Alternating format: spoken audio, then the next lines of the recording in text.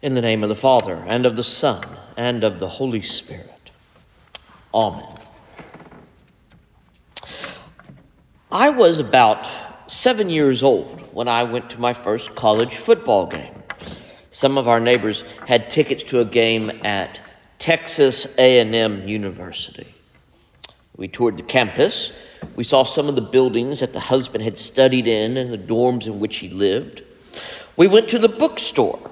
And I remember calling the Aggie mascot Lassie instead of Reveille, something that proved that I wasn't going to be attending college in Aggie land. Eventually, we made it to the game at Kyle Field and got situated in the high nosebleed seats. Now, if you've never been to Kyle Field, it is enormous. And yes, they've added to the stadium in the last 35 or so years. But to my 7-year-old eyes, it was probably the largest building I had seen ever. Sometimes during the second quarter, some of us, and there was maybe 4 or 5 of us all together, some of us wanted to get some drinks, maybe some popcorn and other snacks. So my neighbor told me to go with him because he couldn't carry everything back. And my mother wasn't going to go because of her fear of heights. And it was really troubling her in the stadium. So off we go, he and I, to find the closest concession stand. The order was placed, the drinks began to come, and I had 2 Cokes in my hand, which was all that I could carry. Something happened on the way back to the seats. I don't know if I got separated from him or if I looked in the wrong direction and then when I looked up again, he was just gone. But it was not too long after we left the concession stand that I was lost. I had no idea what section we were in, where my neighbor was, or how to find the seats. So remembering something that I had learned from my mother, and maybe even from Cub Scouts, I knew where the concession stand was, and I went back there.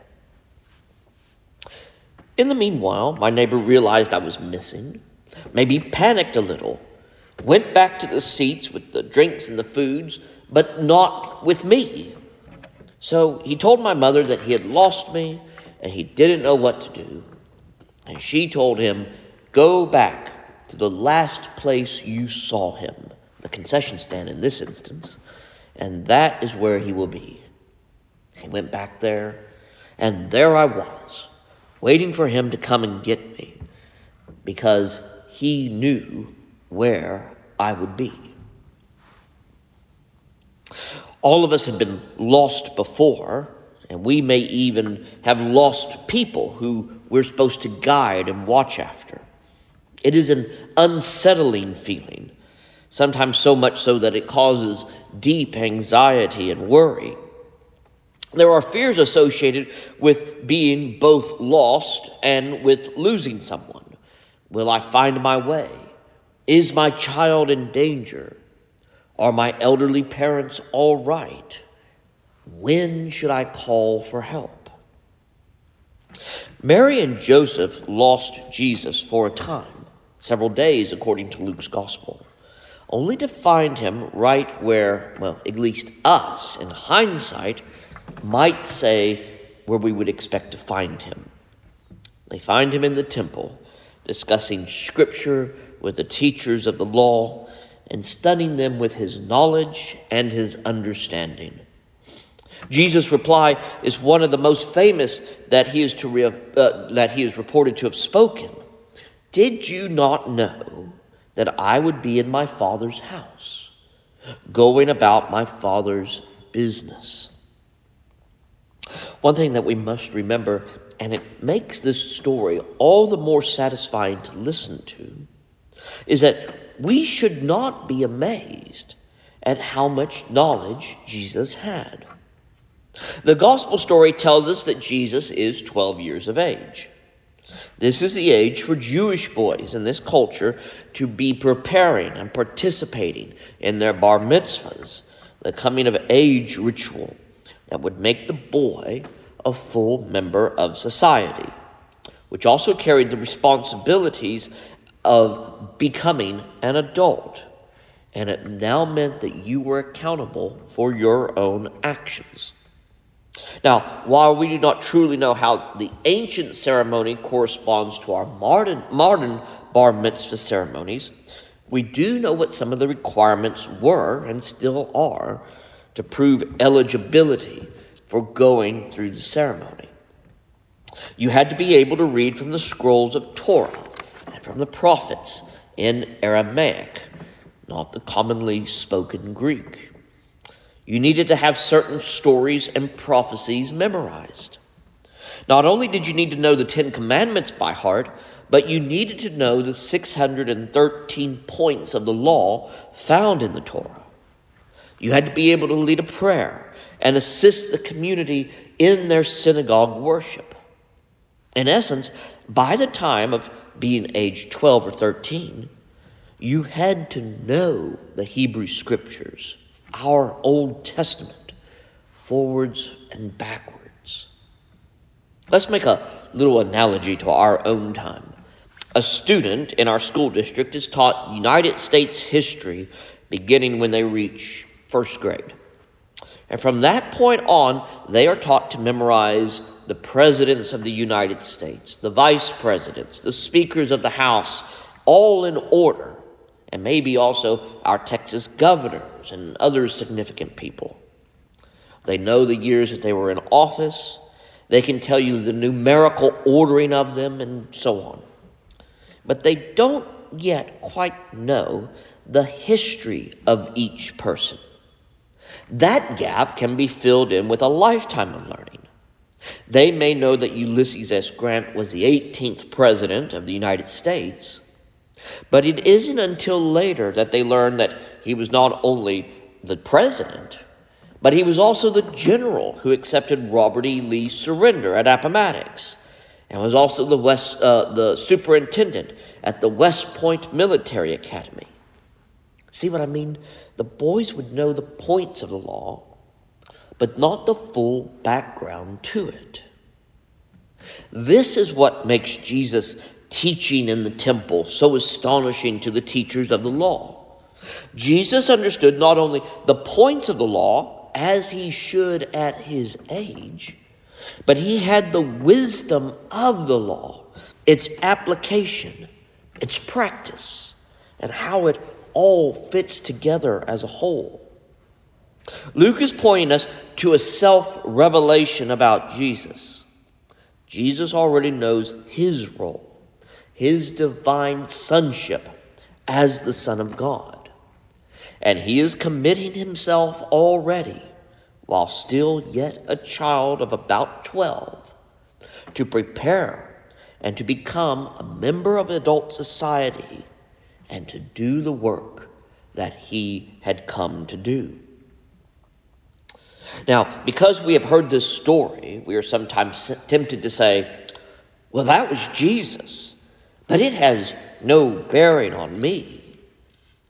But when we say that, we miss the point of Luke's inclusion of it. Jesus had acquired both the knowledge and the wisdom of the Bible. And this episode shows that he understood both.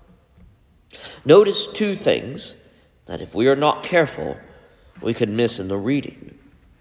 First, Jesus already understood his calling, even if Mary and Joseph did not. We sometimes assume that they did, but notice how anxious Mary's tone and voice is. It's full of worry. We have been searching for you in great anxiety. The Greek actually uses the words with great pain. And second, Jesus applied himself to the law and became obedient to it, even as the Son of God. He returned with Mary and Joseph to Nazareth and submitted himself, following the commandment, honor your father and your mother, displaying not only the knowledge of the law, but also his wisdom in obeying the law. This passage is a gripping narrative from Jesus' childhood because it says not only much about him, but also a few things about us. Many of us are in the the plus 40 category. How well do we know the Scriptures? What is our knowledge like? Do we know the stories? Do we recognize the names of heroes and villains? Can we even, if we were asked right now, can we even name the 10 Commandments? And much less other points of the law and our catechism. You see, as Christians, we must grow in the knowledge of Holy Scripture and in what it says and what it means. It is not an option. And part of the reason is because to truly know, to truly grow in the wisdom of the Lord, we have to know the Scriptures. For example, just the other day, I was talking with a group of friends, all of them committed Christians, and one of them brought up this quote from the Bible and was telling the group some doctrine of the church, except the verse is nowhere found in the Bible, and the doctrine was this made-up thing about when we die we get angel wings, which is rather soft heresy, but is heresy nonetheless. When we die, we are saints given crowns, not angels given wings. We are at the beginning of a new calendar year. Now, we're only about 6 weeks or so into our liturgical year. This is a wonderful time to begin working, even in small doses, on learning more about the Holy Scriptures. The 2 adult forums we offer are wonderful introductions. We include the daily office readings for every day of the week in your service leaflet to help you out. There are several apps and podcasts even to help you read the Bible through, some a little each day, some you could hear the Bible in the course of a year. Our Book of Common Prayer is littered with thousands of quotes from Scripture throughout the prayers and the liturgies, and it even includes the entire book of the Psalms. We are people of Scripture first, and then tradition. When we are not steeped in Scripture, we begin to get lost, much like my experience at Kyle Field. We don't know which way to turn. We don't know the story of who we are and what we believe. We question what we should do and what the right answers are in certain situations. And we lose Jesus, as it were. We lose him in the temple and in the hustle and bustle of the city.